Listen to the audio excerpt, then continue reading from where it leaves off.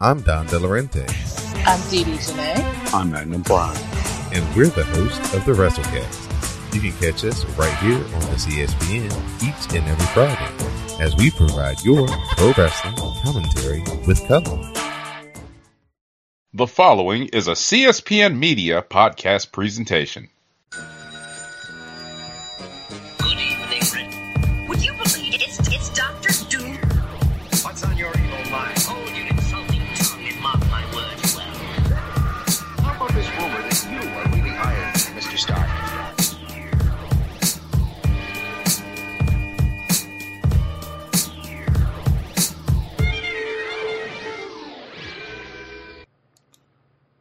Hello, and welcome to the 9-panel world of Comic Book Chronicles.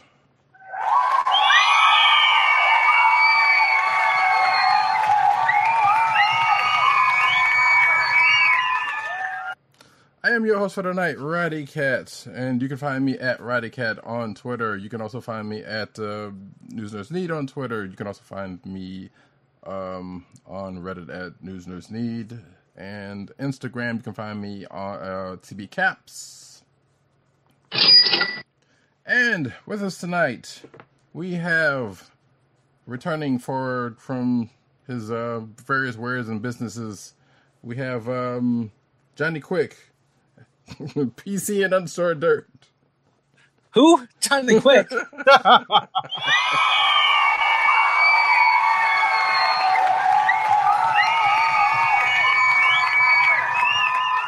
Well, I figured I planned to take 1 week off, and a month later, here I am. Yeah, I figured you didn't want to be called Jay Garrick, so I had to roll with it. Well, if I had the metal helmet, that would have made sense. But... It's true. Also, yeah, this is by the way, this is one of the wonders of the GameStop 75% off collectible sale.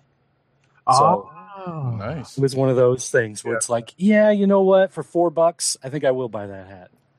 Sure. Yeah, PCN_Dirt for the ladies and gentlemen at home who are listening via podcast. He is rocking a Flash hat. Yeah. Not just a Flash hat, but a Justice League the movie Flash hat. Ooh. Like if you look somewhere on here, somewhere there's the Justice League logo. I'm not sure. I'm looking at the tiny little thumbnail video. I can't tell where. It's right here. Right here. There's the J and L. Okay. Justice League. Yeah, but it doesn't play that well, but yeah, you can kind of see it. Yeah, so for $4, I figured you can't. I mean, come on. Why not?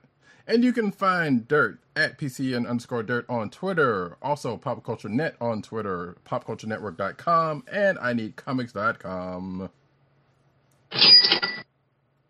And with us also tonight, with the sound effects, with the Brooklyn style that makes you wow, is Agent_70. What up, everybody?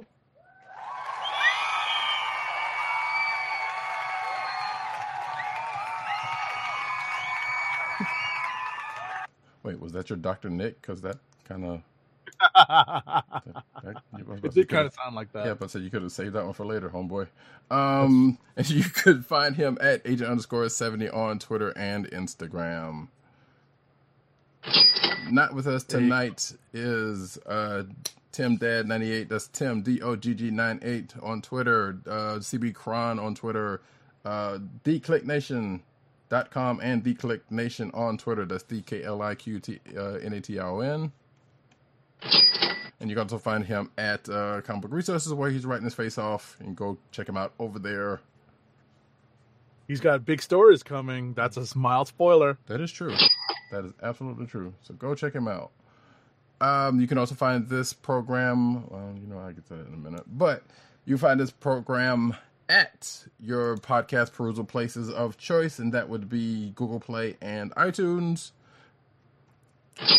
You can also find us on the CSPN network. That's CSPN.com. You can also find I guess you can go to the SoundCloud link for CSPN. That's you can find it if you go to CSPN.us. It doesn't really matter. So you could also go to shop.CSPN.us and get some merch from this fine program and other programs on the network. Go check them out and us out. over there. There you go. Yeah, get you some swags.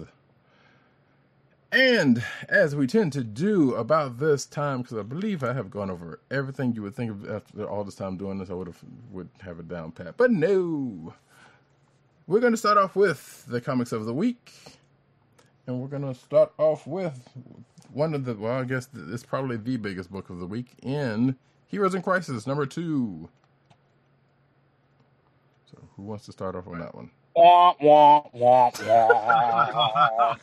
I'm like, seriously? Is that really what the sound effect you wanted me to play? Because this is DC's Heroes in Crisis, and we're looking to see if our heroes and villains can cope with the day-to-day stressors plague them. Mm-hmm. I think maybe either that sound effect or the one of Statler and Waldorf. Boo! Hated it. Boo! It was terrible. It was awful. It was terrible. Get him away. That's a good one. Actually, I thought this one was, I mean, granted, after last month's, firing on all cylinders, I didn't think it would kind of, I'm not even going to say it's a low, because actually it was a pretty good issue. This issue also, but, I was kind of expecting a few more shots to be fired. Well, what's funny is that this is essentially a direct continuation of the events that happened in issue 1, and not much has been revealed of the mysterious events surrounding the numerous deaths that were revealed in issue 1. Right. We have we have our suspects, and we also have a bigger body count. Right. I was just going to mention that, just a mild spoiler alert. I was going to ring the bell. Our primary suspects right now are Harley Quinn and Booster Gold. Mm-hmm. And we follow the paths of these two characters in issue #2 as suspicions mount and the pursuit of these suspects by various heroes starts up. Well, specifically, and also, one. Well, I was going to say, but yeah, go ahead. We seem to get news that another character died. Yes, that we didn't know about last time. Right. Actually, two. I think Batman villain. Yes. Anti-hero Batman. I don't know how you describe her nowadays, but apparently she died as well. Right. They're just throwing that into the mix suddenly. So basically, you can almost go to the fact that anybody that shows up in those 9 panels, with the exception of probably the Trinity, I guess you could say, are ones that died. Because I feel like that's kind of been the motion that's been going on. Because pretty much everybody that's died has had a 9 panel before we find out they're dead. It's not necessarily the case because I think we didn't get any. I don't know if we got any panels from Wally. We didn't get a panel from Wally, but we did get one from Roy. I got done reading this and I just felt really like unhappy is not really the term, but I just I felt underwhelmed and I felt like it was overhyped and I felt just like this is not living up to what this amazing story that they've been building it, and they've been pushing this as really kind of like this real world take on these godly like superheroes and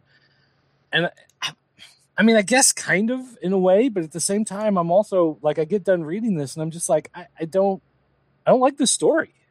Like, it's straight down. That's what it's coming to. It's like I'm reading it and I'm going, if this wasn't hyped as such a big deal, if this was just an arc in a Justice League or something like that, then I'd probably just like skip it.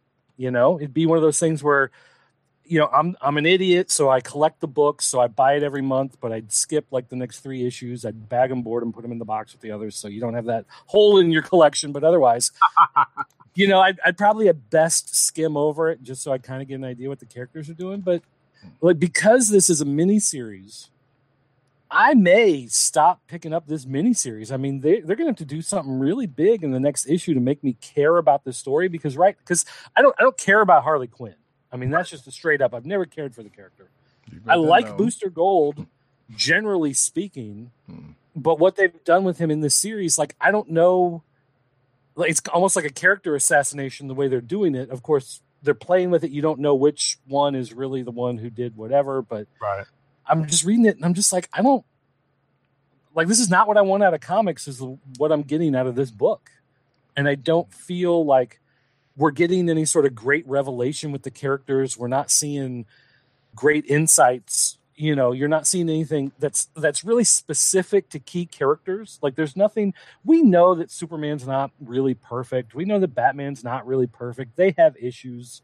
They have their ups and downs, and they deal with that a lot in their own books.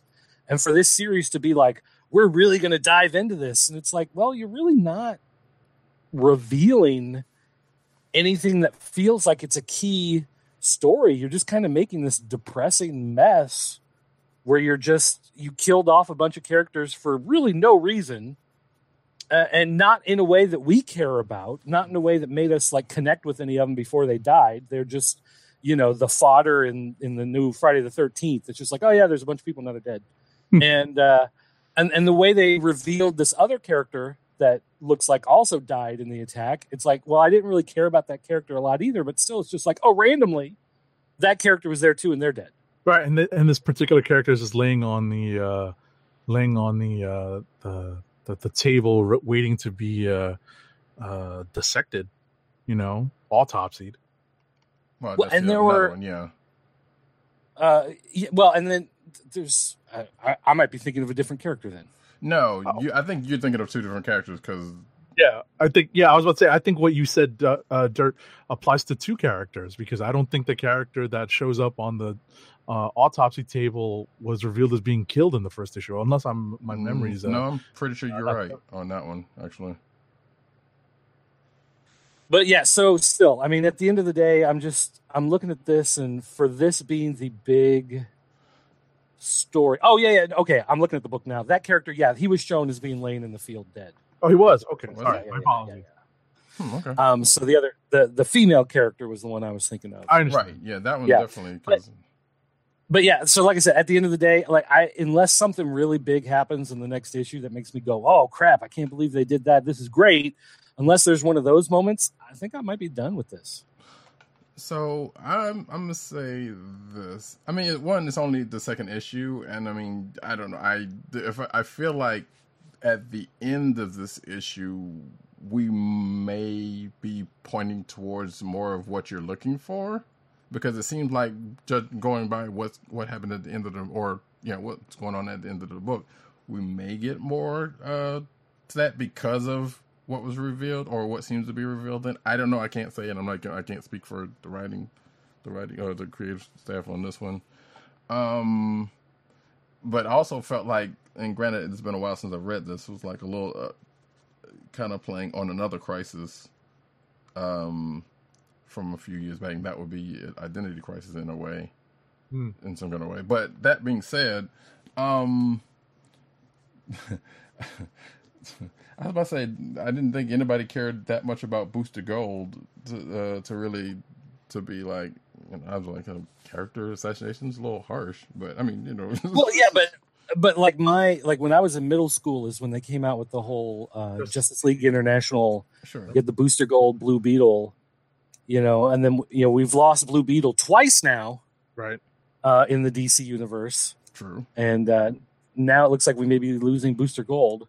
And again, maybe not. It may be a red herring, but still, I'm just reading it and I'm just like, yeah, because this is not what I want for my $4.95 or $3.99 or whatever it is. Right. And I think the other thing I was going to mention was like it seems like they tend to be pointing a certain way with who did it, especially with a couple of things they did in this issue. Mm-hmm. But again, we don't know. I mean, I feel like we have pretty much a confirmation, one, but even in that confirmation may or may not be, you know, the whole 100%. Right, and then also let's talk about the fact that Harley Quinn got the drop on Wonder Woman to get the drop on Batman. Yeah, the drop on Superman. Just hold on to that just for a hot second, just for a minute. I was gonna get to that. I just wanted to touch on one thing, something I had mentioned in the pre-show, that I don't know, for anyone who's a fan of The West Wing, anyone who's rewatching that to try to relive logical politics. This reminded me of, and this whole thing reminds me of, there's an episode of The West Wing where Leo McGarry, the chief of staff, his private records from drug treatment get leaked to the opposing party, and that's seemingly what's going to happen here, where the records of all these heroes and villains who thought they were confiding in privacy, doctor-patient privilege, are going to get leaked, and that's going to be the big bombshell, and that's going to be what shakes everyone's faith in the heroes, shakes everyone's faith in them. And I feel like that's supposed to be the big reveal. And as Dirt was saying earlier, what's the big deal? We never had that much faith in them. We knew that they were human, that they had faults and foibles. And we did, but the world they live in didn't. I would say yes and no, depending on what continuity we're dealing with. But yeah. Well, yeah. You know what I mean? So, but in any event, I wanted to loop back to what Dirt was mentioning, where it seems like I forget what the term is for a character basically powering up, but it seemed like Harley got a particular. She got OP. She got overpowered. That's overpowered. That's it. I knew that there was a term out there for it, and I had read it before. So she is now OP'd by one Tom King. So that she now gets the drop on not one, not two, but all three members of the DC Trinity. Well, I am not going to justify that because that does tend to happen. And I was kind of wondering, is this supposed to be the Harley that has the hammer from Apocalypse? Like, didn't she recently get she became a Fury or something? I don't know. Whatever. But I don't know if that even plays because no, seriously, I think that did happen somewhere. No, I'm sure. Yeah, I was about to say. Now that you mention it, it's starting to ring a few bells. But we don't know if that's this. I'm too stuck on Batman the Animated Series Harley that this character has gone through a lot of changes since she was introduced in the DC universe. Right. So, and I guess it makes sense because she is wearing that particular. But that aside, I thought that was. I don't know. Like I said, outside of progressing the story, I didn't. I was like, okay, I didn't think. Well, but if we go back, talking about how this story is supposed to show, these characters are flawed and whatever, we're dealing with a Batman who just had a failed attempt at getting married, who in Detective just almost lost the entire Bat family connection, then put himself as Bruce Wayne on a jury so that he could overturn a conviction he got as Batman because he realized he'd made a mistake. Right. And now in this series, he's getting shat upon once again. And it's like, how many times are we going to break this guy down? Oh, and then the Batman Secret Files this week. I don't know if any of you guys read that. That was a turd. Not yet. But still, I think one good story in there. We'll get to it. But again, in that one too, there's a couple different points in there where he's kind of oblivious to the reality of the world around him, and so it's just what really is this story supposed to be bringing, except that you can say that Tom King wrote it. You know what I mean? What ground are we breaking here? We've announced that there's this sanctuary thing, which is a neat idea. If they had done anything with it over the last few years, in order for it to break down now, right, establish that we should care about it and that it functions. It serves function. But there was, I believe, one reference made to it in another book, and that was probably recently, right? In the last month after Heroes in Crisis 1 came out, someone else in another book said, "Oh, I sent them off to Sanctuary; they'll be okay," and that was it. So it's just I don't know. I'm really underwhelmed with this whole thing. Yeah, I'm glad you brought up Detective because I was actually thinking about that when when Batman was doing his confessional thing. I'm like, well, wait a minute, dude. He kind of already established, some of this kind of already came out there. So yeah, that's weird. So are we pretty much done with that one, which I don't know, it's kind of a still like I said, it fired on all cylinders when it came out, and we got this right here, but hey, there's ebb and flows of stories. We gotta maybe wait and see what happens in the next one. How many issues is this? 9. Holy crap! Because they added one.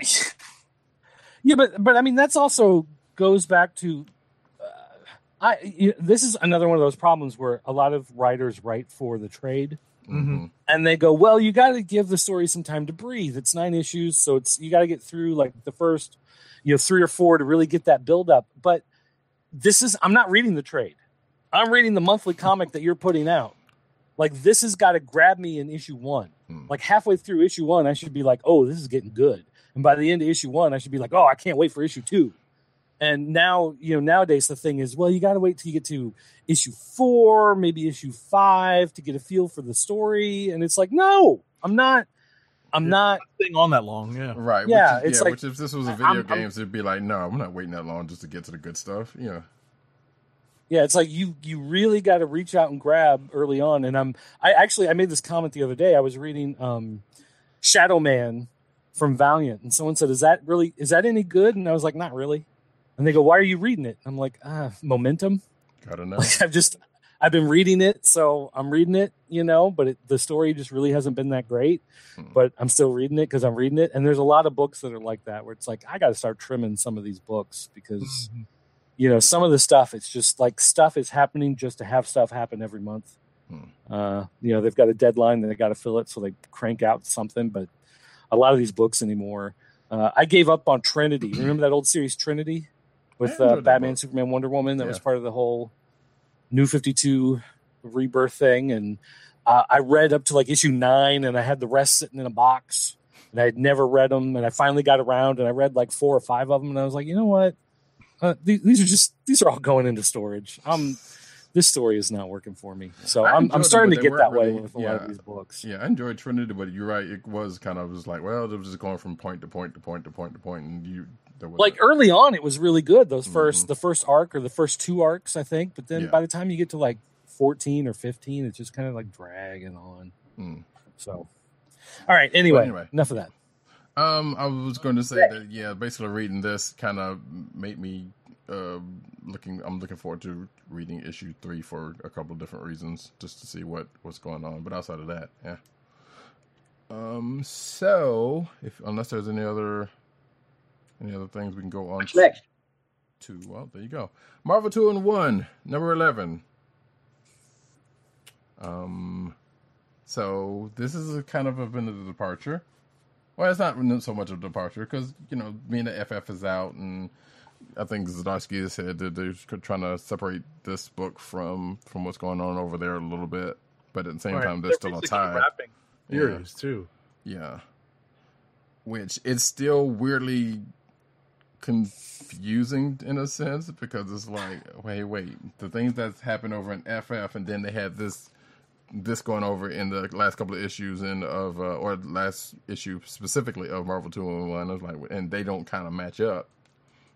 But this one, I don't know. It's not. They just kind of gloss past that. And the part that I guess we may or may not get any kind of rectification on is what led up to this. So Ben and Johnny got left on Battle World because Rocknicole and Doom left with the Multisect, which apparently has been destroyed in a totally different book. Yeah, that kind of confused me too. I was like, wait a minute. Yeah, so I was like, oh, okay, so that happened somewhere else. I'm like, all right, and granted, Zdarsky's writing that book too, so I guess sure, but that still was like, okay, you could have done that here somewhere. And then you have them getting their powers back because they met up with, Sue came back and gave them back their powers last issue, and which is again weird because of what's going on in FF2 or what happened in FF2. So now we got just, hey, we're going back to classic 2-in-1 except for is Mr. Fantastic and the Thing, and now they're just chopping up on a trip, and as Ben called it, Ben called it Reed's apology tour at a point, so which didn't make. I'm like, okay, sure. It started out okay. Mm-hmm. And I'm reading it. I'm like, okay, well, this is going to go back and kind of cover some of the ground, because obviously Fantastic Four #1 like jumped ahead somewhat, and so this is going to cover the ground of kind of what happens in between and fill in the gaps in the story. I'm like, okay, that's cool. The artwork is pretty nice. I like the artwork in this book, but then as the story goes on, it's like, okay, like. You went, you traveled, okay, I get that, But then things starts going, why did you let me think you were dead? Right. Why did you let me think the kids were dead? And Reed comes up with an answer that really doesn't make any sense. Right. Yeah, pretty much. And it almost feels like a cop-out on behalf of the writers, that they're just like, we got to find something quick, just have them say something so that we can say, well, that's what it is, and then move on. And it doesn't really work. And so I'm just like, I'm reading this and I'm like, is there something going on between the lines? Like, did I miss something? Like, I went back, I read like the page before. Like, is he dropping hints on something that Ben's not picking up on? Or no, it's like, what? And I got to the end of the book and I'm like, okay, well, he found a cool Dr. Doom. I like that guy. But beyond that, like, it's a variation on an old trope. I don't know if you recall, this was, one idea behind the X-Men basically going underground in the wake of Fall of Mutants. Oh, yeah. They could operate freely if everyone thought they were dead. And This was a play on that. But like I can imagine back then, if I'm pretty sure it was probably explored in like Excalibur or something, or even X Factor, where the X-Men were revealed to be alive, and they probably had very much the same reaction that Ben Grimm had in this book. Right. It's like, how can you do this to us? But I didn't really think finding and mild spoiler bell here, because Dirt mentioned it, finding this Doom that is benign, that is positive, somewhat. Yeah. Because there is that hint that every Doom is going to be Doomsy, right? Yeah, he has a chance to turn it bad. Yeah, right. But in the effort to find a Doom that's not quite so Doomsy, is it really worth putting the rest of the FF through that kind of personal pain and trauma? And there's a difference. When you talked about the X-Men, and it's like the X-Men, okay, so the Avengers didn't know that the X-Men were alive. Okay, so Captain America does not know that Cyclops is alive. So Captain America finds out Cyclops is alive, and he's like, oh, cool, you're alive. Right. No, but I'm thinking more along the lines of the other X books. Right. Well, but even then, it's like Captain Britain is really not that concerned whether or not Iceman is alive or dead. No, what I was going to say is it's really more like... because Shadowcat, Kitty Pryde, and Nightcrawler, I remember them, like the end of one of those issues, watching it on television as they're quote unquote dying, and that led to the launch of Excalibur. Yeah, but they're already kind of separated a little bit, as opposed to you split the team in half, and this half is supposedly dead, and this half survived. And then this other half suddenly finds out that the other team, we just made everybody think that so we could go away in secret and and do sciencey things. It's like, that's not how families work, Right. It's almost like the only thing I can really chalk it up to with Reed is that you hear, there's this phrase that I've heard a lot in the past few years, and it's, you have to go to college to learn something that's stupid. And that's one of those, like, you become so smart at some point that you actually become really, really dumb about things. Yeah, right. Like Big Bang Theory and social interactions. If you ever watch that sitcom with some of the stuff where it's just like you're so smart that you are just so dumb to so many things that everybody else understands very easily. Right. And for whatever reason, you just can't get a hold of it.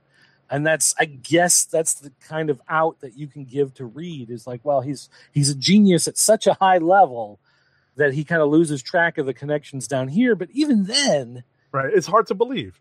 It just doesn't work. Well, the funny thing about it, because yes, I agree with all that, because even Ben says it was like, you would think after all of these years with the FF, you would know better. But at the same time, Reed's still going to be Reed, and as you said, you know, it's like, yeah, he's so smart that he's dumb about stuff like that. And you would think, like he said, like after all this time, you would think you'd know better, you know, but you still doing that, you know, still doing the same stuff. Like think you're going to solve it by doing this other stuff that's not solving anything.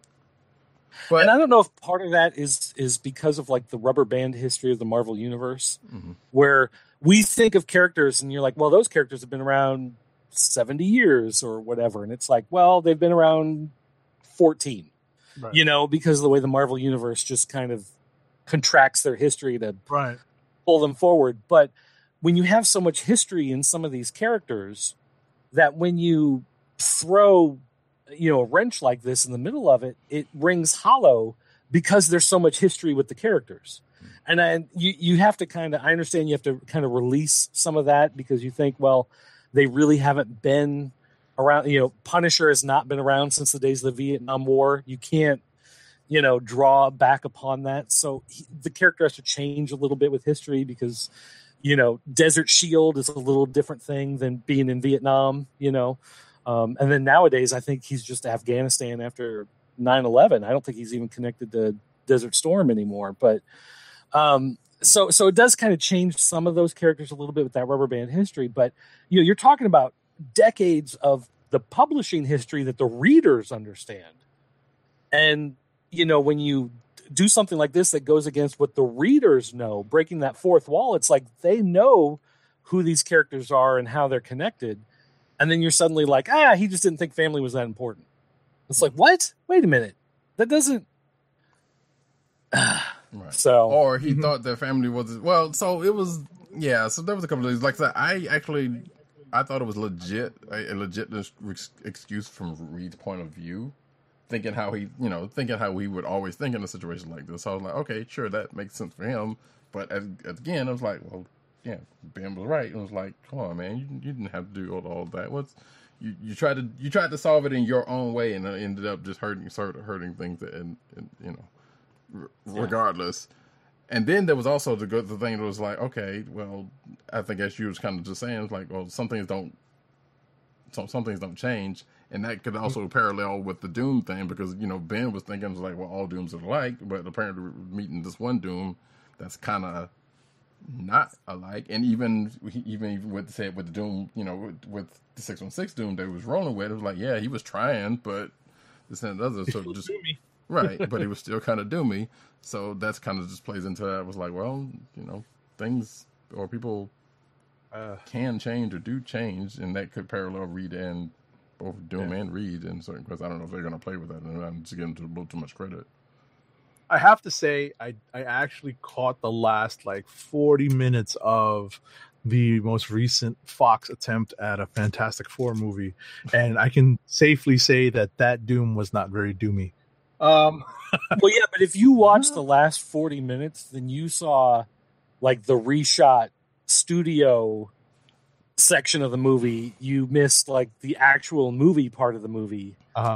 Because there's a very clear point where you watch that movie where the story is going along and then there's like this break and it's like 2 months later or whatever. And it's like everything from that point on is what the studio went back and redid. No kidding. Yeah. Weird. That's when you see Kate Mara in her really bad wig through the rest of the movie.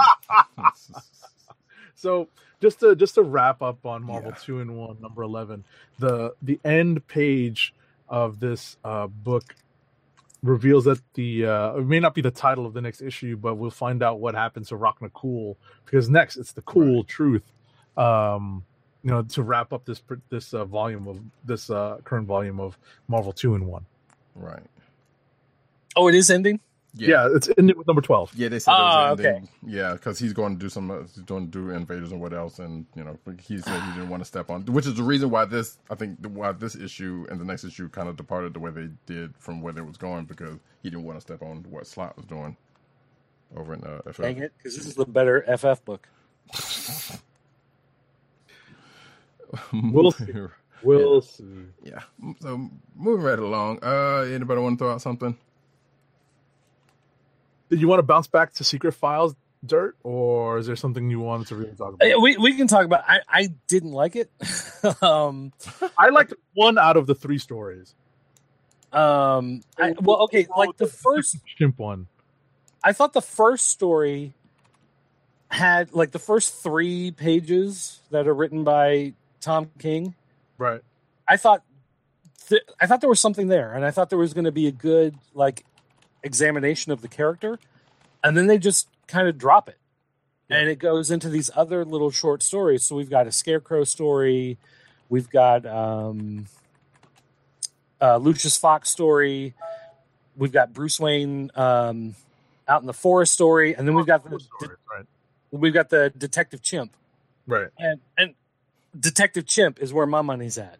Yeah, that's where that's the one story I liked in this whole thing. I was like, wow, I had to wade through this silly hunting cabin BS to get. Well, and it was just like, well, first of all, I didn't know what this book was, right? Because it's Batman's Secret Files, and if you bought an actual physical copy, it had that shiny foil cover that DC is doing this month. It's a $4.99, so it's a little bit extra. You open, it's got a Tom King story, and so you're like, okay, this must be important. This must play into something, and you get those first 3 pages, and you're like, oh, this could be interesting, and then it's gone, and it doesn't come back to it at all. And so then it's like, okay, we get this other story that's kind of a Halloween thing. You get a little twist, whatever. We get a Lucius Fox story that's all about maybe the dangers of technology and whatever. Right. We get the Hunting Lodge story, which is like, was this supposed to be in the DC Superstars Christmas winter special thing this year, and they decided just to throw it here instead? Like, what was the point of this? That was dumb. And and then we get Detective Chimp, and Detective Chimp is actually in one of the best stories. Like, who wrote this Detective Chimp story? Because that was great. Oh, Tom Taylor. Okay. So Tom Taylor wrote this Detective Chimp story, and I was like, that is the one story in this book that was worth it. Yeah, I agree.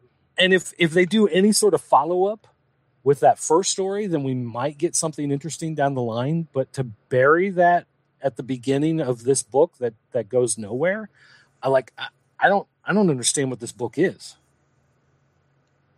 I wholeheartedly agree. It was definitely a slog. Once you got past that framing sequence, it's 3 pages, and you're thinking, wow, this might actually be, an interesting aspect of the character, simply because it's something that is explored more and more nowadays. And I guess it always has been, the humanity and the frailty of Batman and his own mortality. But then we went into, as you mentioned before, arms trading, where, an arms deal's gone bad. And, a Scarecrow story that's kind of interesting, but kind of ends on a kind of a Halloween-y type, ending. And then you get the Hunting Lodge. I'm like, come on, what's with this Hunting Lodge thing? Just so we can see, are they going to sell an action figure of Batman in the snow? Is this going to be like the fourth one? And the weird thing is, like, this Batman suit they have him in, it looks like the Snake Eyes 2.0. If you remember when they redesigned Snake Eyes in like the early 90s, he's got the blue and the red. But he's got the red goggles on. Yeah, the blue and the red. Yeah. And he's got the skin tight hat with no ears on it, and he's a little bit of fur around his collar. Yeah, but I mean, I don't know. I know. So yeah. So we can leave it at that. It's worth reading. I don't know if it's completely worth picking up.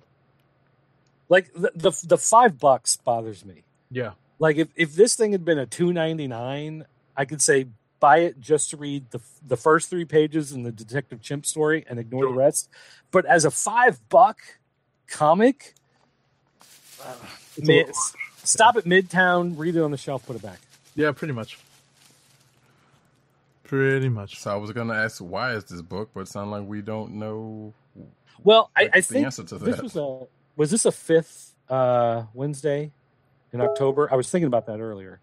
Yeah, it's a 5th week. Yeah. So normally it would be it's the skip week or the week that all the late stuff they try to push out for the month, and so you get any specials. So that's why we got the Deathstroke and Yogi Bear and Green Lantern, Huckleberry Hound, and all that stuff came out because fifth week is where you throw that other stuff in the month just to get it out. Yeah, I was gonna say we'll get to that but I didn't get a chance to read that. But we'll talk about it anyway. So, all right, well, that's that. I figured there was some other special reason, like I don't know, it could have been a Halloween tie-in or something, but not so much. Now, Secret Files has been a long-running kind of thing for DC, but it's it's always kind of been, it's always looked a little different each time it's come out. This is more of a, not even an anthology, but it's just a collection of stories. Sometimes you actually get like who's who fought, character pages in these things too. Yeah, well, Secret Files and Secret Origins kind of battle back and forth. Right. Sometimes they go with one, sometimes they go with the other when they try to throw out these specials to throw in some extra stuff. But yeah, I can't recommend spending the $5 on that. Yeah, that one's tough. All righty. All right, let's move it along then. Did anyone read outside of Agent 70 Extermination?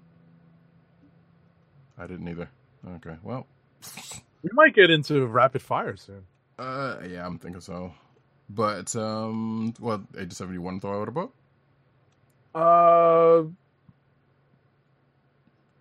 Do you want to talk about Black Panther #5? Sure, do it. I mean, my take on this has been the same take that I've had every issue since the first, which is we're literally moving step by step.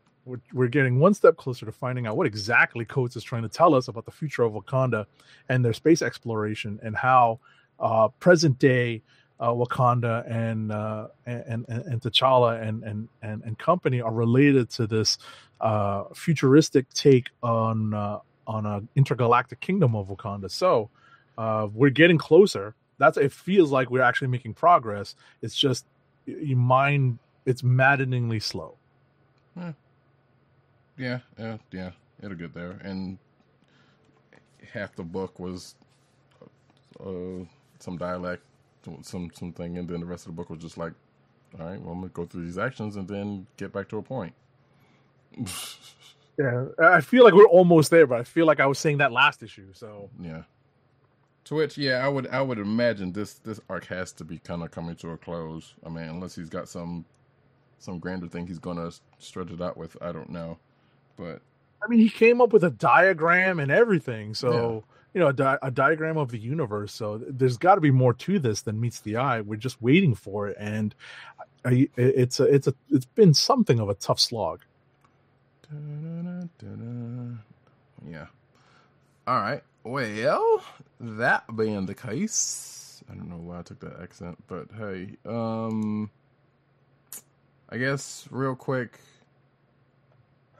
No. West Coast Avengers #3. I'll go ahead and pop that one out there real quick, and then I think we can go to rapid fire unless you got something else to start. So, hey, this book's still kind of weird and interesting, kind of. So we got a 200-foot Tigra that was tromping around thanks to a version of MODOK, who was trying to turn good, but apparently that didn't work out. Thanks to our team. So he has a bunch of other giant-sized women, kaiju monster people. I don't know what's going on with that, but that he's got stomping around on the city. So the team goes into action.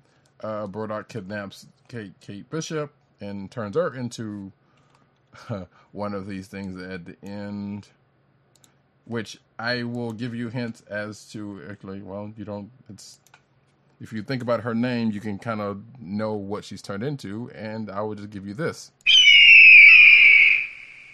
Oh God! That's all I'm saying. Outside of that, it's just we find out that one of the. There may be something, and this is me speculating, there may be something a little more to one of the characters than we know about, who's just kind of a side character there, but he's on the team. The new guy, Fuse, who happens to be Kate's boyfriend, but we kind of found out he has piercings made of vibranium because they made that a point to bring up like 2 or 3 different times during the course of the book, which kind of throws speculation from me that was for what I thought about him when I first seen him, which was granted this, because I didn't finish reading the last Hawkeye series, where maybe he's Wakanda. We don't know. I don't know whether that is even the case or it has any bearing on anything. Don't know. But they made it a point to bring that out in the course of this issue, and like, there's some stuff with Quentin Quire and Gwenpool, and yeah. Yeah, actually, my son reads West Coast Avengers because he likes Gwenpool. Yeah. He actually enjoyed that series because I don't know if you guys are familiar with this, but he explained it to me, and I kind of want to go back and read it now. She is a comic reader who got pulled into the comic universe, and her powers are the ability to break the fourth wall. Right. Mm-hmm. So, like, if she's falling out of an airplane, she can grab onto the panels, the lines on the side of the panel, and pull herself up and walk between the gutter to the next frame in order to save herself from falling to the ground. So they bring that up in this book. Yeah, so that's what he mentioned this to me. This is how I know this. Okay, so then he mentions in this book, they took away her powers. Right. So she's falling, and now she can't do anything. And she goes, I guess the writers hate me now, and the writers want me to die, or something. Yeah, or something she basically says, well, I guess I've been rebooted. Yeah, something like that. Yeah. So. And he got mad. He was like, this is the one character I'm reading this book for. And he goes, I really like that character. But now they've taken away the one thing that made her interesting. Yeah. So we'll see if it's just a fluke or something. Yeah, but he may end up dropping this book if she turns into if the character goes away or whatever. That's kind of funny. That's funny. I like that. I like that really? story. That's great. Yeah. Just as a quick aside, has he picked up the Marvel Legends Gwenpool, which is actually a really good figure, and I've just been holding off on getting it? No, because we would make him spend his own money on that, and that's too much money for that he's willing to spend. It's like it's probably less than that on Amazon, but okay.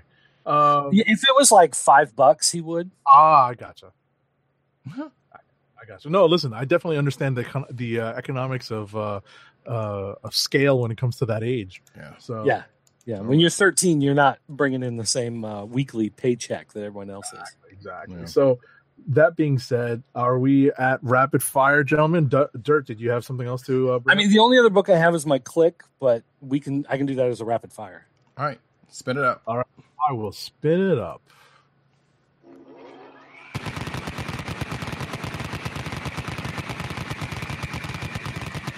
Till the magazine is empty. Go ahead. Well, my Click this week is actually going to be the one book I really enjoyed from top to bottom, and that's Multiple Man. Multiple Man number 5 came out this week, and Multiple Man is a character that I've never cared about until I read this series. Mm-hmm. And then reading this series, I really like this character because I don't like this character. Because this character is an idiot. Yes. And that's pretty much the point of this story. The whole point of this story, from where it began to where it ended in this issue, is that this guy's a joke. He's an idiot, and he's destroyed the world. And he found out that the only way to win, in a sense, in this issue is to lose. And I don't want to give away what the how he does that, because it's one of those kind of like brilliant and terrible at the same time. Mm-hmm. But it was one of those, like, as soon as I read it, I was like, oh crap, I can't believe they did that. And then the follow-up comments about damage control and how much it's going to cost to clean up the mess that he made, and the pictures of the big like bulldozers coming in and removing from the scene the leftovers of this battle, we shall say, was enough to make me go, this is the greatest book that came out this week. Wow. I like this book so much because of the fact that I don't really like the character, and the fact, I won't say I don't like the character, but I never cared for the character before this. And this is a book that really much plays on the fact that nobody really likes the character. Nobody really cares about the character. Right. And because of that, they were able to play so much with him and make a really fun kind of off the wall story. And so I enjoyed it so much more than I ever thought I would. And it's one of those things where it gets a little confusing in those middle issues. Sure. Where you got to read them if not the whole issue a second time, at least some of those pages to read wait, what exactly is going on here? Because there's a lot of time travel, a lot of goofy stuff going on. But yeah, this book was a lot of fun. If you have not read it, I'm telling you guys, you got to go grab the 5 issues. They are worth it. This was a lot of fun. So 2 quick questions about this. I know this is rapid fire, but sorry. One, wasn't this book supposed to? I could have sworn this book was supposed to go longer than 5 issues. I thought. Maybe I'm wrong about this because I was like, I knew it was supposed to be a limited series. I thought it was 12 at first, but then all of a sudden it's 5. I thought it was 6, but yeah, I don't know. Well, let me see. And 2, according to Google. Well, okay, go ahead. Yeah.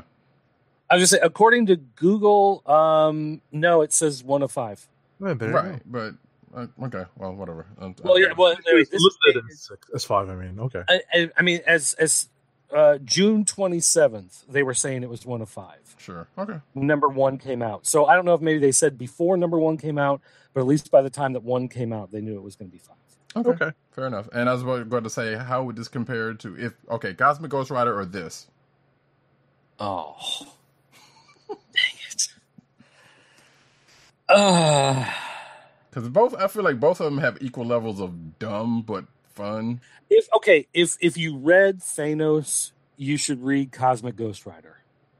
If you didn't read the Thanos series, then you should read Multiple Man. Okay, sure, I guess. Yeah, that works. Because Cosmic Ghost Rider spins out of that Thanos series. True, but I didn't read Thanos, but I read Cosmic Ghost Rider. It was still pretty, dumb. Well, yeah, but you're smarter than the average bear, too. You are not referencing this week's Yogi Bear book, are you?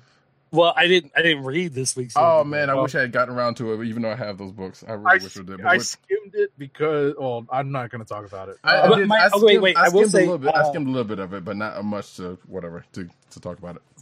For Halloween Comic Fest, we were at the local comic shop. And my son picked up the Lex Luthor Porky Pig book. Oh yes, and it showed the variant cover, and on the variant cover, Porky Pig looks like the Hanna-Barbera character. Mm-hmm. He opened the book, saw what Porky Pig looks like in this book. He goes, "That's terrifying." Yeah. Closed it, put it back on the shelf, walked away. Yeah, that was a weird book. I just got to tell you that if anyone is, like kids of the 90s, right, will recognize Mark Teixeira's art from Ghost Rider when they relaunched it with Danny Ketch. Mm. And it is Teixeira's art that is in this Deathstroke and Yogi Bear special this week. And it's so jarring to see. But I'm not going to get into it because I didn't read it that closely. I was just kind of staring at the art. Roddy, did you want to do rapid fire, or is it okay if I just go for it? Go for it. Alrighty. So first up is Daredevil number 610. Without spoiling too much, Elektra does make an appearance in this. Here, I'll take off my headphones for a minute. I'm not going to spoil anything. Elektra does show up, but foreboding signs continue to add up in the storyline that is the death of Daredevil. So we'll see where that goes from here. All right, back on. All right, next up is Extermination number 4.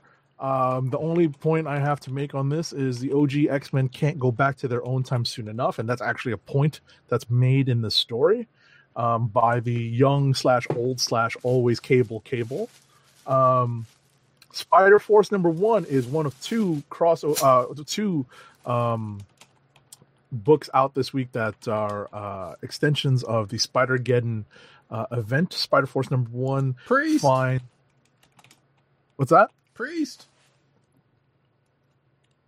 Okay. Priest is right. Oh, Priest. Yes. Priest. I thought you were having a seizure or something. Yeah, I was like, what's the matter? I was like, what? Sorry. What happened? So Spider Force number 1 came out, and I just sort of sighed at this because it's an okay story. It follows kind of like a strike group, and that's why it's called Spider Force in the vein of X Force, of spider characters that are trying to take out one of the inheritors, and some of the things that the Scarlet Spider does, Kane the Scarlet Spider does, is a kind of underhanded in terms of assembling his little group. But we'll find out where we go from here in the next issue. It's, I believe, only a 3-issue limited series. Right. And the last book that I'm going to talk about is actually my click of the week also. It's actually X-Men Black Emma Frost #1. For a number of reasons. One, it's fun to see Chris Bachalo taking on Emma Frost again. For old heads out there, you're going to remember that Bachalo did the Generation X series for ages and ages and did, lots of takes on Emma Frost, the character. And in this book, the character actually does come full circle with the help of the X-Men that she manipulates. And spoiler alert,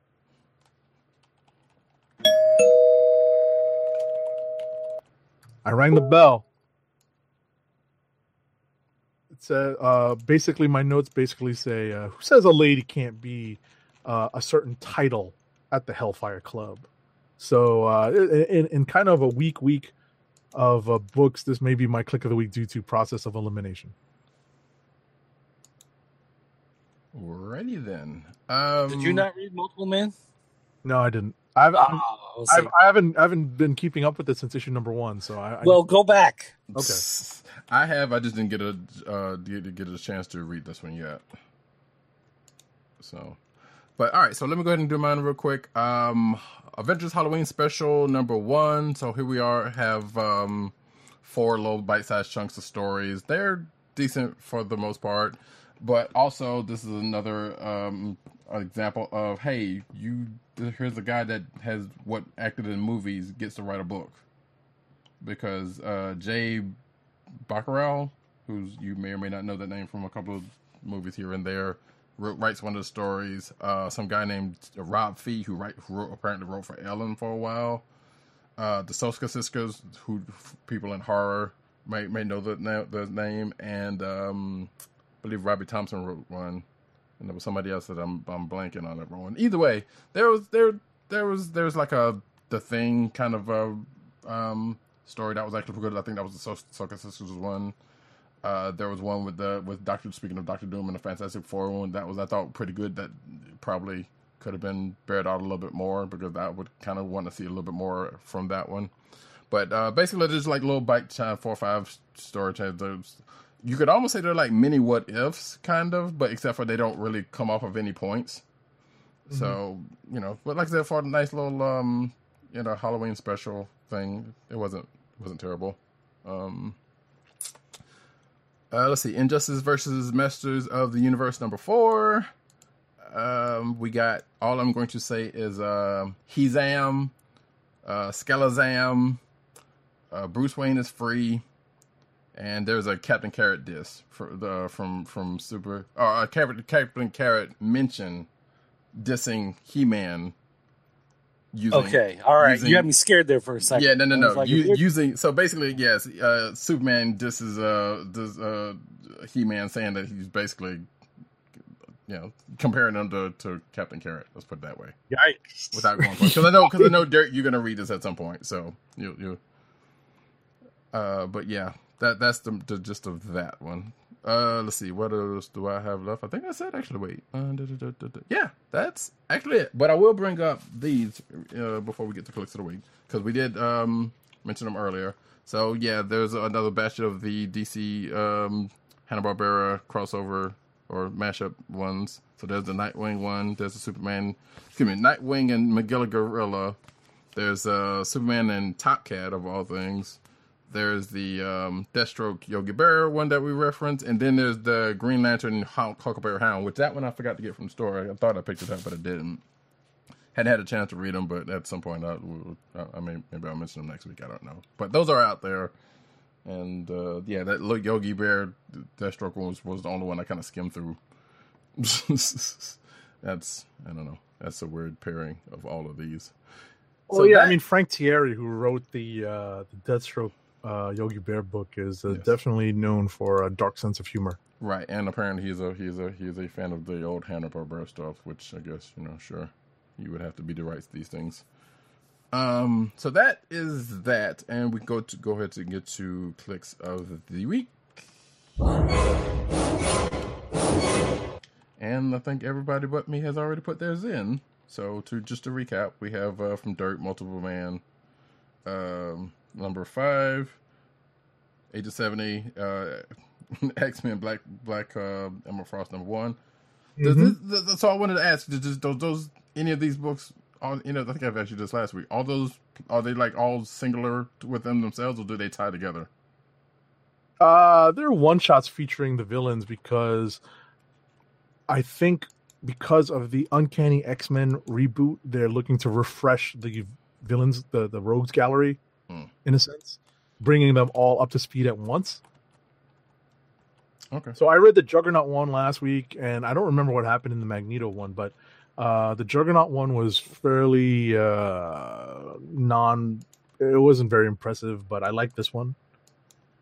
So I think that's where they're going with the X books. They're trying to relaunch the hero side and the villain side all at once, but using these one shots to do the villain side.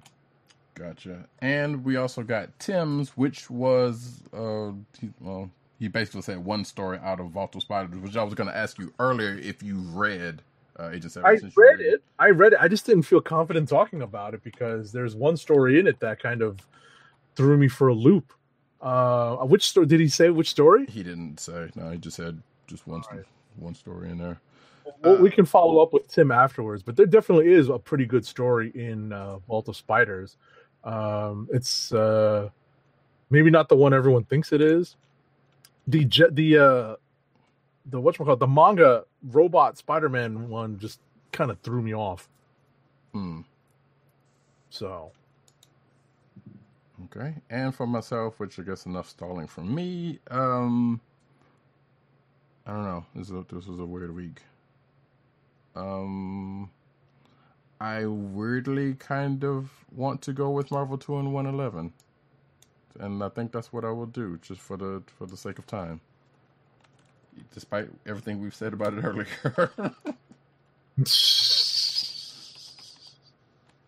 All right. Yeah, because the only other one would have been Heroes in Crisis, and I'm like, yeah, I don't know. I'm still kind of thinking about that one. So that's it. That is the Clicks of the Week. And I think before we get into the ads, I think we're going to say adios to PC and Underscore Dirt. Yeah, it was good to be back. We'll have to do this again sometime. Glad everything's up and running. What are you doing next week? I'm sure something's going to come up. Something's going to break or die. No. But at least I can take a shower in my own house again. There you go. So, all right. Assuming no more floors or ceilings cave in at my house, I'll see you guys next week. You got it. Later, Dirt. All right, take it easy. All right. So our first ad read of the night, I'm waiting for it to load on the screen. That's why I'm stalling a bit. Is for Wink, your personalized wine club. Wink is a world of wine delivered right to your door. From rosé to cabernet to torronté, Wink has over 100 styles of wine to discover. Ever try an orange wine? Wink connects you to a world of exclusive wines tailored to your tastes and delivered directly to your door. Wink delivers 4 bottles of wine to you every month with free shipping. You can pick your own bottles or let Wink choose and match to your taste. It doesn't cost a thing to become a member, and you can skip or cancel anytime. And now, the listeners of the Click Nation's Comic Book Chronicles can enjoy an exclusive discount of $20 off your first order. To place your first order with $20 off and to help keep our show free for you, go to our network website at cspn.us/wink. That's cspn.us/WINC.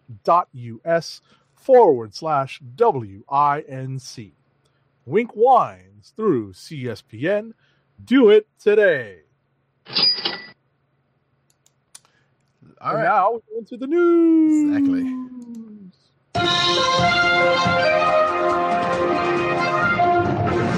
And we start off as we do every week with the cinematic news.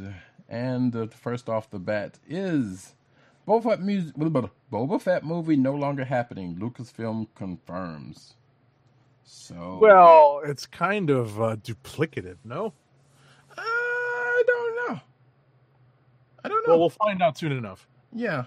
I mean, so basically from what it's been going around, that they're canceling the Boba Fett movie because of the show The Mandalorian, which we've been talking about in the last couple of weeks, so we don't have to really go on that. But I don't know. It is kind of weird. It's like I don't see why one would necessitate the killing of the other, but I guess there is a reason for it. I don't know. We don't know. Only the Lucasfilm higher ups, know the deal on that one. So, yeah, Boba Fett no more. Next up. All right. Next up, I'm sorry, I was filling in clicks of the week. Okay. Next up, Avengers 4 casts a female actress, a female from 13 Reasons Why, which is on Netflix, I believe.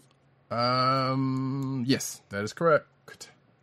Right, so Avengers 4 has added 13 Reasons Why actress Catherine Langford in an unnamed role, according to the Hollywood Reporter. So we don't know any details yet, so we're trying to figure out what she might be.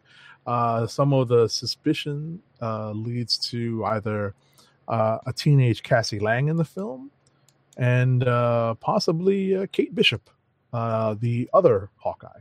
Right, that is the speculation going toward one or the others. It looks like people out in the social medias are leaning towards Kate Bishop. Well, makes sense because she's popular, like popular enough character. Next up, Avengers 4. Frank Grillo has confirmed nothing about Crossbones' return. So apparently, Frank Grillo was out there on a podcast saying that he was going to be in Avengers 4. Is it wishful thinking? Seems like, but he came back a few days later on Instagram where he basically says actor Frank Grillo, he went to Instagram and said that basically it sounded like he confirmed his being in there, but then he came back and said that the caption he went to Instagram saying, "Hey, fake news," and he says here, "In the course of a day, I get asked 1,000 questions about a character I played for 8 minutes," which sounds a little bit salty. I've confirmed nothing, but sometimes I have fun with people who ask #MoveOn, which I'm taking this as he thought he was going to be in the movie. He was told, "No, you're not," and this is his way of playing it off. That is my speculation on this. I don't know. Because every time he's kind of come out and said some stuff, it's kind of been on the lines of him being in the movie or wanting to being in the event for or something around that. So I think it didn't turn out the way he wanted to. And now he's like, yeah, I'm just kidding. Which, yeah, right. Anywho, next up. Alrighty, the Falcon Winter Soldier limited series is in the works on the Disney streaming service with an Empire writer. So this is the first announced series that actually has been assigned a writer. So Marvel and Disney have declined any further comment on this, but it's interesting that this is the duo that may actually start some concrete work on a limited series on the Disney streaming service. Mm-hmm. There were rumors about something like this a while back, or at least the potential for this or wanting this. So that headline kind of made me cringe because I am not a fan of, I'm definitely not a fan of Empire. So anyone attached with that show outside of a couple of actors or actresses specifically, I'm like, no. Okay. But I don't know who this guy is. Regardless, it's I guess is a thing. The only other thing I'll say about this, there was that limited series Tales of Suspense from a few months ago that was Winter Soldier and Hawkeye. That could have been a dope movie. That's all I'm saying. I have nothing against this right here. Mm-hmm. But I don't know. Well, they're playing off of the Civil War. I know. Interaction between the two characters. Yeah, and I get it. And that definitely, that on-screen chemistry and the on-screen kind of hilarity that ensues between the two characters is kind of natural. Which I feel either that Tales of Suspense may or may not have taken from, or going forward, I don't know, maybe what you're thinking that this series is going to take from that miniseries. We don't know. Right. Speculation all the way around. So we'll see what happens when that happens. International poster for Spider-Man Into the Spider-Verse has been released. So anxiously awaiting that movie, which is going to be December 12th? Yes. And as you can see, if you're watching the video, here is the poster of that again, which is it's a cool looking poster. Did you see Venom yet?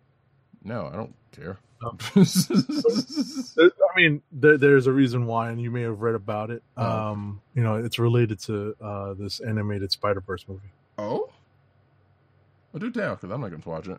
Oh, it's not. It's only that it's the second post-credit scene.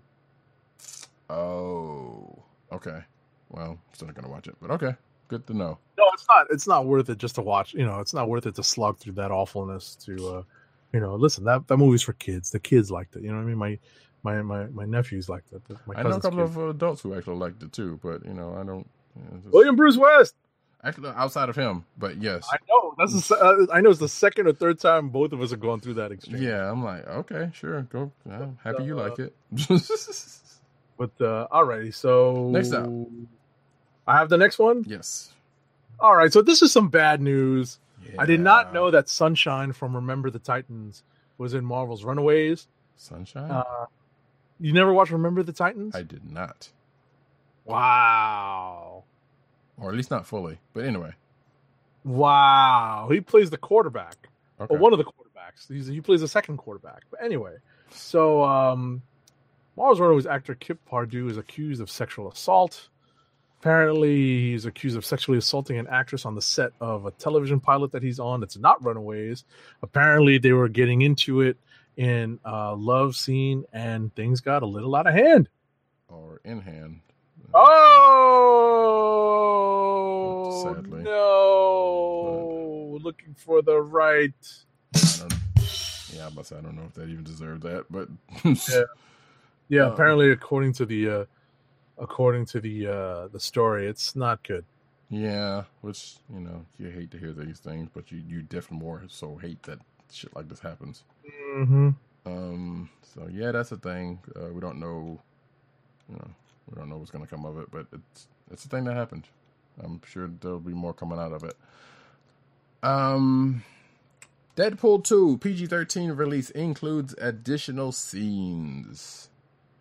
So wait, the Deadpool 2 was an R, correct? Yeah. So I guess there's going to be a re-release that is making it PG-13 and going to add more to what probably shouldn't needed to be. Maybe it's the TV-friendly release. I don't know. It doesn't necessarily say. But basically, the co-screenwriter was like, yeah, they shot some new stuff recently, and it's going to be in whatever this cut's going to be. So I guess whatever was taken out for this cut from the R-rated cut is something different. Is this going to be?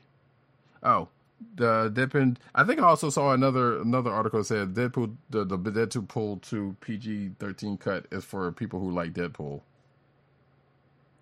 Which I'm like, yeah, okay, I guess. Anyway, yeah. So there's going to be a theatrical release December 21st. I still haven't seen the first release yet. So. I watched it. It's not terrible. Yeah.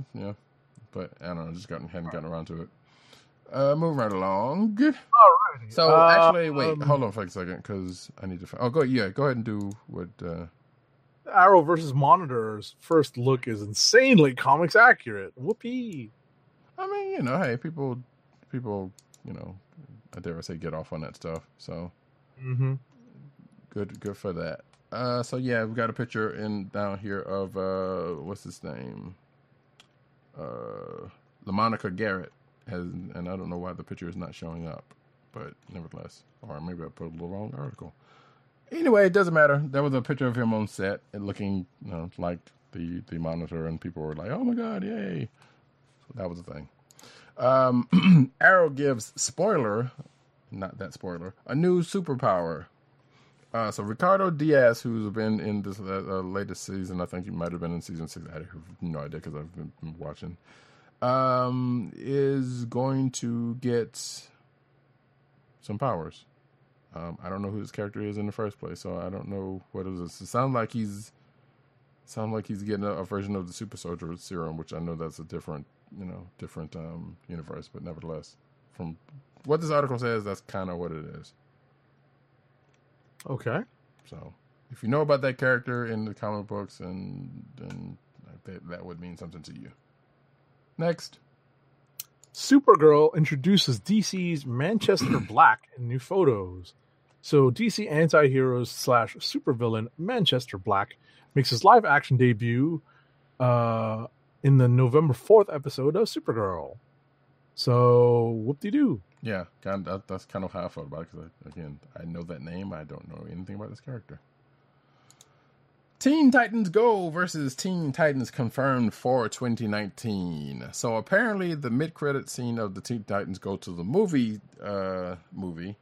teased the return of the original animated Teen Titans. So are they just like taller versions? That I don't know, because I have not seen the Teen Titans Go movie, but I want to say yes, because I know in the show they have done. Well, I shouldn't say that, but I know in the show they've played around with like different versions of characters in different ways, even with different art styles. Gotcha. So it's quite possible that's probably something they're going to do here, but I don't know, because like I said, I did not see that movie. I'm one of the few that's actually like Teen Titans Go, and I meant to go. Actually, I meant to watch the movie, but I did not. And apparently, there's somebody clipped, and there's a teaser in here. So that was from the credit scene. And of course, since the DVD is, I think, going to be out, might actually already be out this Tuesday. You can go check that out for yourselves if you are so inclined. Wait, it says also that Teen Titans. This article is speculation whether this Teen Titans Go versus Teen Titans is going to be direct to video, or go to Cartoon Network or DC Universe. My bet is probably the latter. Actually, probably could go either way on that one. So regardless, we'll find out what that's going to be. So next up. Alrighty, so DC Universes, that's the app. Yes. Swamp Thing casts Walking Dead alum as Madame Xanadu. So the DC Universe Swamp Thing show has recruited Madame Xanadu, and the actress is Gerald Prescott. Is going to play the ancient sorceress in a series regular role. Xanadu is described as a centuries-old sorceress who finds herself reluctantly drawn into battle against the escalating supernatural forces plaguing a small Louisiana town. Gerald Prescott played, I'm going to look this up while Roddy moves on to the next story. Which actually, and I will come back to you and let you know who the heck Gerald Prescott played on Walking Dead. Xanadu. Well, actually, I just pulled this next one in the course of the show, so it's not in the she played Jackie from the very first season. She decided to die in the CDC. She decided to die? Okay. Yeah. Okay. Yeah, she didn't want to go on. She basically the CDC. If you're familiar with the Walking Dead television show, it was blown up, and she decided to stay behind. If I'm not mistaken, I think that's where this character bit the bullet in The Walking Dead. I'm going to put that on writing, but okay. So next up, and actually, like I said, I didn't put this in the lineup, so that's why it looks like it's not in there, because I didn't. Virginia Madsen joins Swamp Thing, according to a report. Apparently, according to Deadline, Virginia Madsen has been cast as Maria Sunderland for DC's Universe of Swamp Thing. And sounds like this is not a character from the comic book, but was created to was created to the wife of Avery Sunderland. That's a weird sentence. Who is from Swampland Comics? So it's a made up character that is supposedly related to a character that actually was in the comics. Okay, sure. You want to take this next one? Which one is this? Oh, wait, did you skip one? Or no, I didn't. Like I said, I just put that in there. Oh, okay. I was about to say, I'm like, I lost track. Like, why is that what good. I see? The Doom Patrol has officially been introduced in the Titans television promo on the DC Universe app. Which I guess I should watch Titans since I got that app, huh? So yeah, apparently, Dick Grayson and Corey, aka Starfire, met up with various members of the Doom Patrol, which I didn't think they were all related. I mean, the universe was all related. But that's how Beast Boy comes from Doom Patrol history, right? Yeah, I mean, yeah, but I mean, I didn't. From what I thought from the shows, I didn't think the shows were actually what it was related. What I'm saying, because I know Swamp Thing is not in the same universe as I see as Titans, so I didn't think Doom Patrol was either. But so there you go, a thing. New Aquaman banner teases a coming tide. So we got a new banner for shout out to Aquaman fan classic material, because that's how I found this article. Anyway, okay. So yeah, there's as you can see here, if you're watching, apparently this came off of Reddit, which kind of, I don't know whether to trust that or not. Because it came off of Reddit. So take this with a grain of salt until further notice. But apparently, yeah, if you can see the picture and the thing from Reddit. And sure, if it's real, then I guess that's all right. Moving right along. All right, up next, I was very shocked to see this today. I think this dropped today. Episode 1, 2, and 3 version of Obi-Wan Kenobi, a.k.a. Ewan McGregor, has joined the DC Universe as Black Mask in the Birds of Prey film. Yes, yes, that's sure. Yeah, Ewan McGregor, Ewan even.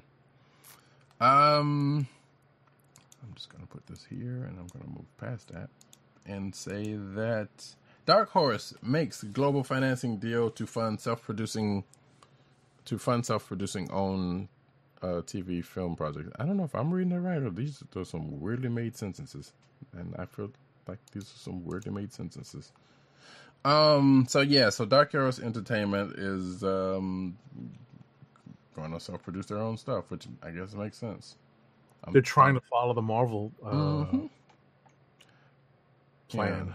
Yeah, and well, I guess and DC also to a point, which I could have sworn they were already doing this, and I don't. It doesn't matter. We'll see what's coming out of it at some future date. Sure. Excuse me. And that would be it for the cinematic news, because what I just found. Yes.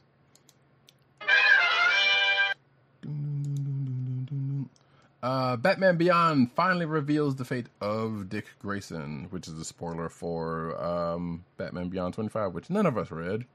Mm-hmm. And, okay, yeah. Apparently, according to what I remember reading from this article, Dick Grayson becomes the mayor of Bloodhaven. Right. I was just going to say he goes into politics, enough said. Which I guess falls off of that New Order thing that he did, the series. Or supposedly could have possibly been a through line from that. I don't know. I think this article kind of may have mentioned that, but sure, there you go. I didn't think Batman Beyond in the comics was still a thing, but I think we did see it in the in our review copies. So, next up. So, touching on something that PCN_Dirt and I had a pretty extended conversation on earlier. DC Comics adds a shocking new layer to the Superman mythos. So apparently, one of the things we declined to discuss in our discussion of Secret Files was that Tom King and Michael Janin introduced something that would enhance to the nth degree what Batman can do, and it's presented to him by Superman. I want to say I see what you did there, but even though that's not, I don't think that's what you intended. Yeah. So in any event, it's not it's not a little blue pill. No. But it's a little blue rock. Ah, that's true. So, but in any event, it's an interesting twist on the relationship between Superman and Batman, and what Superman views as a side effect of Batman's never-ending fight against crime. The question is, why didn't he give him this before? And, well, I guess that's probably because there was no story reason to, I guess. Right. And, hey, put another catalog in the, okay, we got another one of these categories. Mm-hmm. So, yeah, you can go check that article out, or if you just saw the video, you know what it is. DC just killed another Flash and gave a major villain a new identity, quite possibly. So this is a spoiler warning for the Flash 57, which I think came out last week or this week. I don't remember. So regardless, so apparently, a Flash got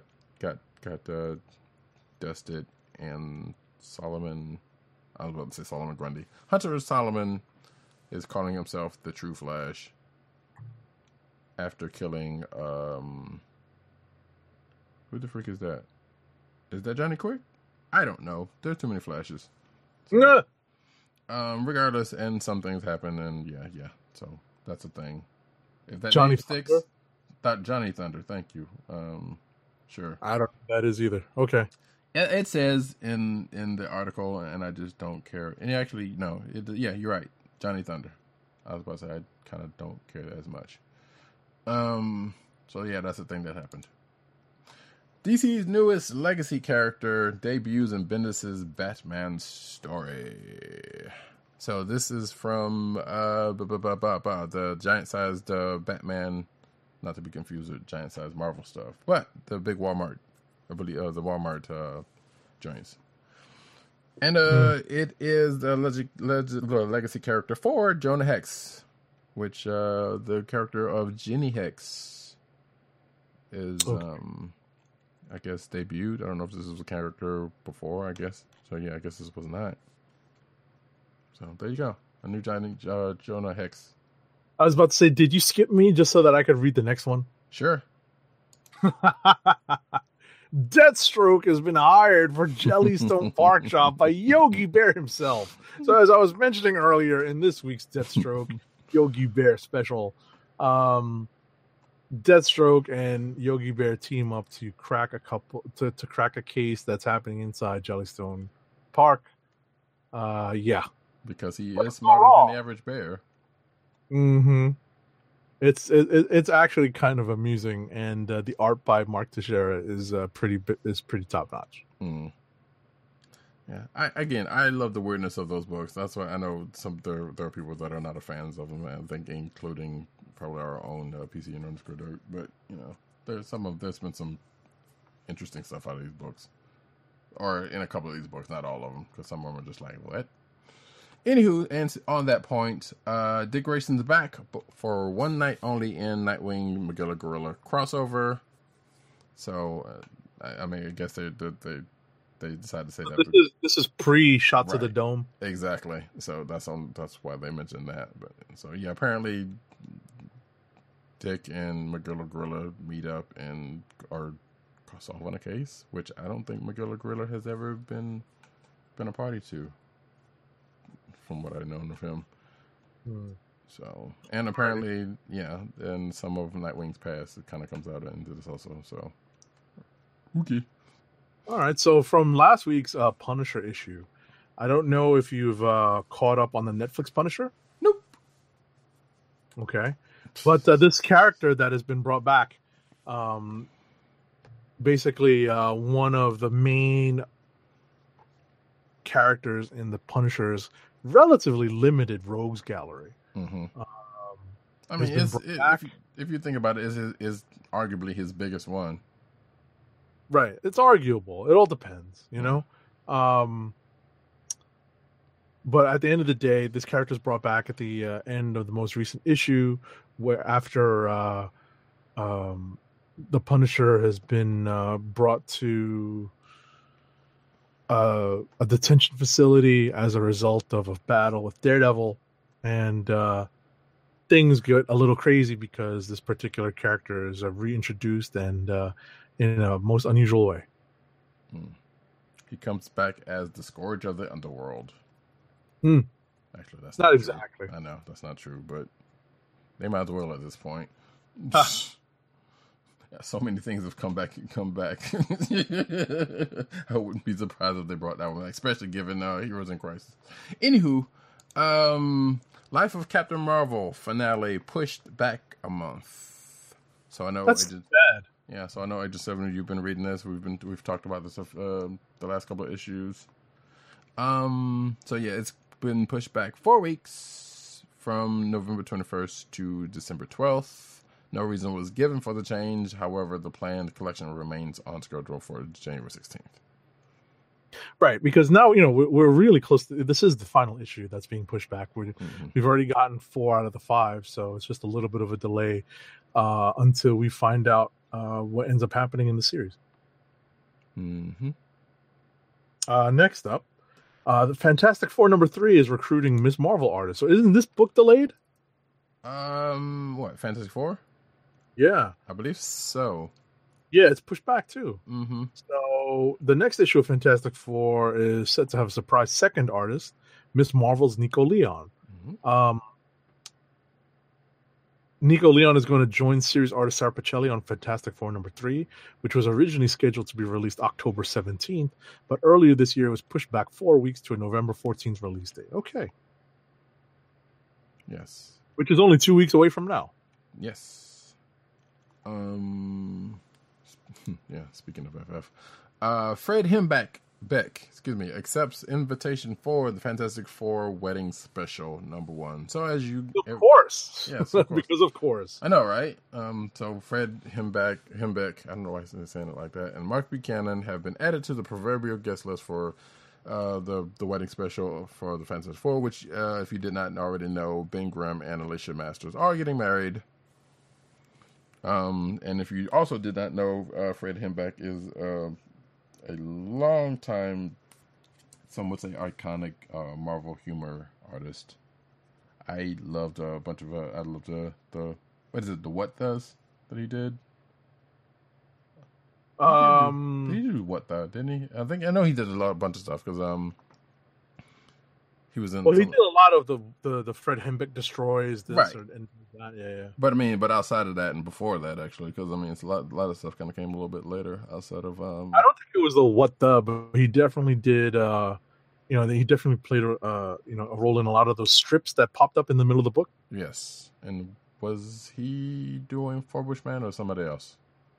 I'm not 100% sure. Either way, it's a name that is known, and if you've seen the art, if you see the art style in the video of this, then yeah, this is what it goes. Because I actually remember this. It was the roast. I remember this issue. I wonder if I still have it. So anyway, that is the thing that is going to happen. So he's going to be writing, and Mark Buchanan's going to be doing the art on a story in this wedding special, which is coming up soonish. Sure, December 12th. Yes. Next up, we discussed this at length. Yes. Yeah. But spoilers roll in the Fantastic Four breakup has been revealed, and that is of Reed Richards. Like I said, we've been kind of over that, so we don't have to go back over it again. But yeah. Or Dr. Doom. Yes. All right, so let me talk about the next one, which is New Yorker Captain America celebrates Boston Red Sox World Series win on new Marvel shirt. I think this is a shout out to Boston fan Chris Evans. That is correct. So apparently there is a new shirt. If you go to the Style by Marvel page, that has the World Series champions Boston Red Sox. It's a shirt that has Captain America, who's a Brooklynite, which people thought that was kind of weird. But again, he's always been a New Yorker, and I think depending on the writer has kind of been a Brooklyn Dodger fan. He was a Brooklyn Dodger fan in the movie, and I'm not 100% sure if he was accurately portrayed in the comics as being a baseball fan, but it would seem to follow that he would probably be a Mets fan because he does cheer for the underdog. He could do this all day. like one agent _70. Right. And but yeah, I do believe, and I think it's very accurate to think that this is definitely a shout out to Chris Evans. Oh yeah, this article also, stop that please. It says as much, so which would make sense. You know. So yeah, that's the thing. If you, I guess, congrats to the Red Sox. I'm sports. Yeah, they won the World Series again. One salty Agent 70 in the mix. Yeah, I mean, listen, I don't really care. I didn't have a rooting interest, so, but yeah, you know, yes. Come on, that's enough with the Boston sports success. All right.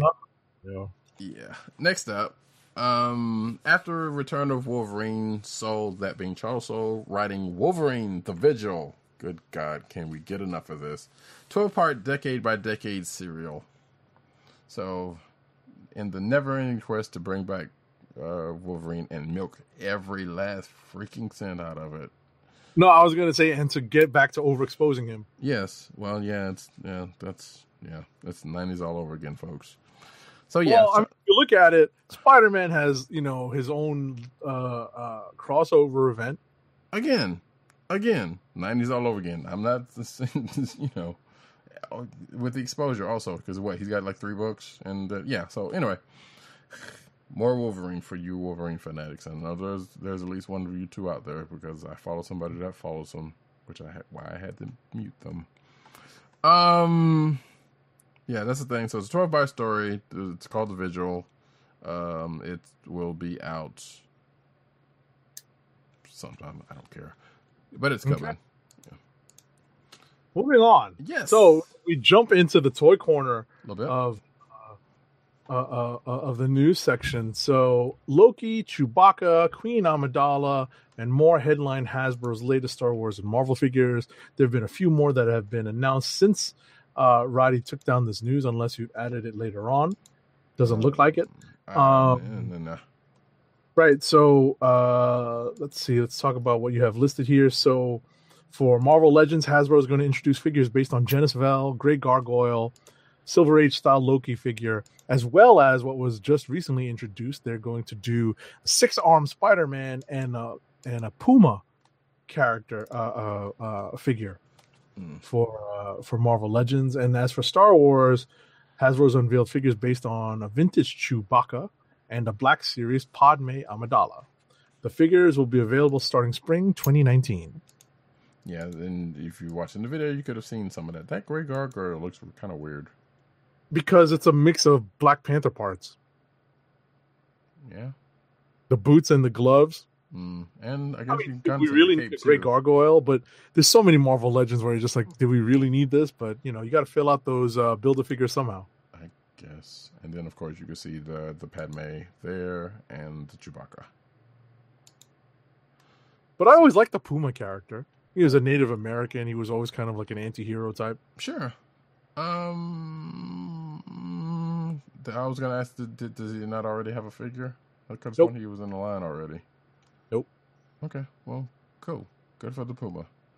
And next up, I showed this to Agent 70, who I'm pretty sure probably already seen this already.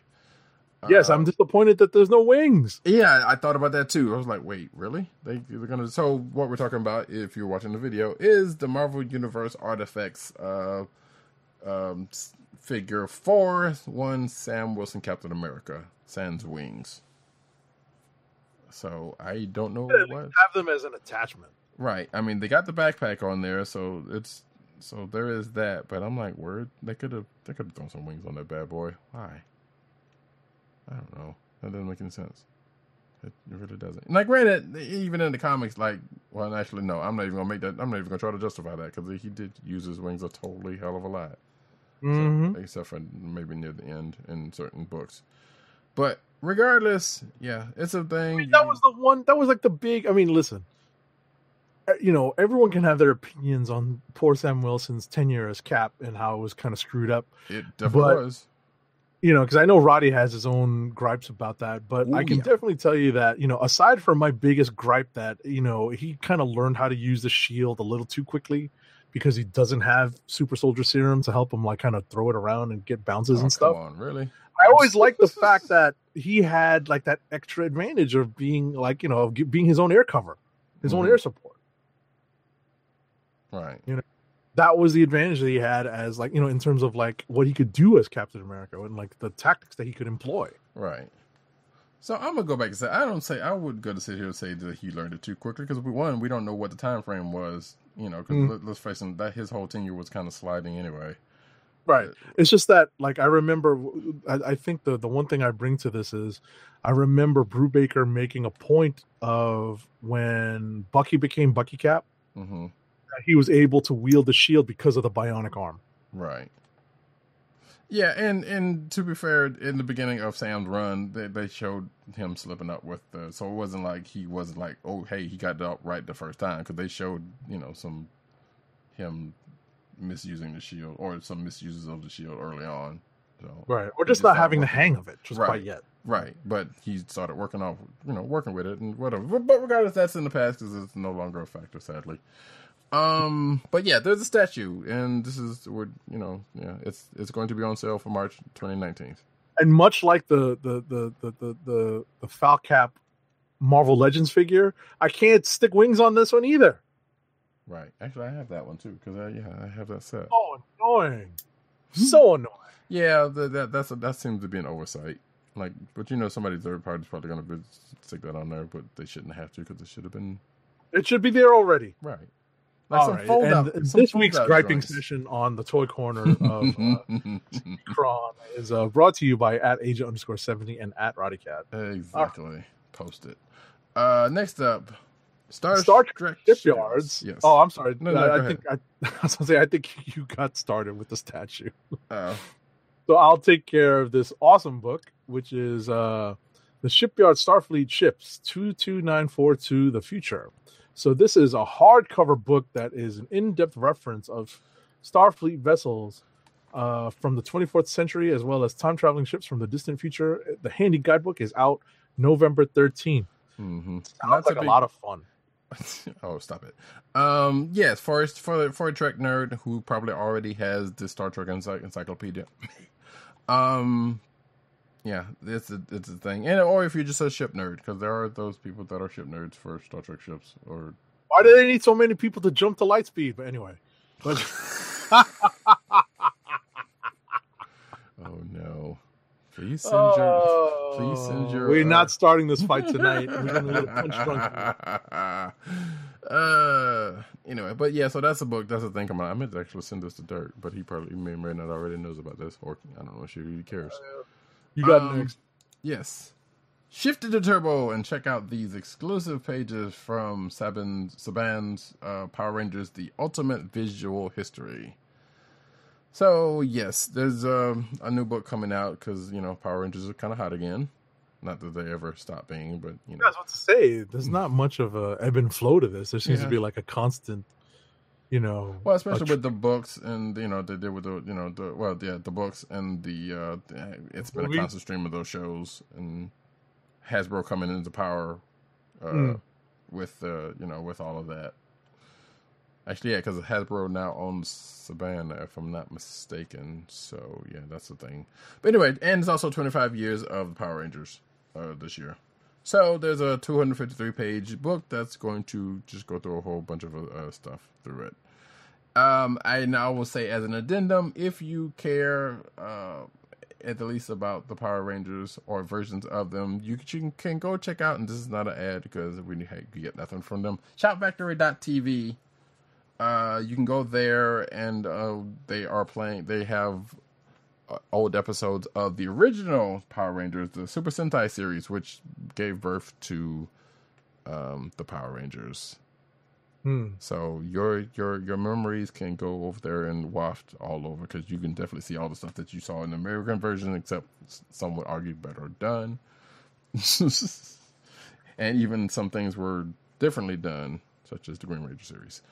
Anyway, that is a thing. What is this? This is coming out soon. Does it say when is this coming out? November 6th. That's soon. Yes, it is. Election day. Yep, that is true. Go vote, folks, and vote wisely. But vote. Yeah, I was going to end with that. And you still can, because it's the reminder that's going to be needed. So next up, and least, yes, is Ethan Van Sciver is launching a crowdfunding campaign to support the Meyer lawsuit against Mark Waid. Not going to hype that at all. No, not at all, because Van Sciver is another Comicsgate asshole, and it's just a dumb lawsuit, so go die in a fire. But I don't want to end on that, so I'm just going to go back into the clickbait thing and say that, hey, the original Sabrina cast reacts to Netflix's chilling adventure of Sabrina, which just came out on Netflix. So, Melissa Joan Hart, Nate Rickard, Beth Broderick, and Caroline Ray, who played all of the characters, who also is my Aunt Hilda, excuse me. I'm just kidding. Let me stop that, because we're not going to get into that. So they watched the show and they reacted to it on a video. You can go check that out on the YouTubes. So that's the thing. And now we are at the end of the show, but before that, we have our last ad read for the night. Mm-hmm. So, our last ad read of the night is for Blue Apron's meal delivery service. Blue Apron, fresh ingredients and incredible recipes delivered weekly to your door. Skip the grocery store and make incredible meals at home with Blue Apron, always shipped free right to your home. And now the listeners of the Comic Book Chronicles can get $30 off your first Blue Apron order. To place your first order with $30 off and to help keep our show free for you, go to our network website at cspn.us. That's cspn.us. Then click on the Keep Our Podcasts free link at the top of the page. From there, scroll down to the Blue Apron link and sign up for your first order. Blue Apron through cspn.us. Do it today. And as we come to a close of another fine episode of the Comic Book Chronicles, I want to say shout out to Matt Wang, who apparently messaged us during the course of the show because he was watching. Nice. And he says, which apparently got liked by Kelly Thompson, that he says, and I quote, "I wish I had vibranium piercings." Wang loves this book, which I'm kind of enjoying this book also. It's, I don't know, it's a little different than the wackos that I know, but, just my love of the wackos still extends to this book. And Kelly Thompson's been doing some good work here and there. I'm going to try to catch up on this just because, I kind of like that PCN_Dirt Son like this book. For the one character, for the one of the other characters that I don't like in this book, which is right, funny. Exactly, because and therein lies the generational divide. Yeah, right? Absolutely. So, which actually, the funny part about this, I didn't say, it was like, while I did not like that character going into this book, and I kind of still sadly don't, but she kind of grew on me in this book, and that's partially because of she's in the group that I like. Still don't like Quentin Quire. I don't think that'll ever change. That's annoying. Yeah, basically. But it's meant to be, so. Yeah. I think they kind of played it down a little bit, but he is still him. So they still got the one or two beats that he is. Right. He's actually kind of sort of a team player and actually has a thing with Gwenpool. So that's another weird thing that's going on. Really? Yeah. That's been playing out in that book the last couple of issues, and it's only been 2 issues. So anyway, and also Wayne says he loves this book, but I think I may have said that already. So yes, again, we have come to the end of this here program.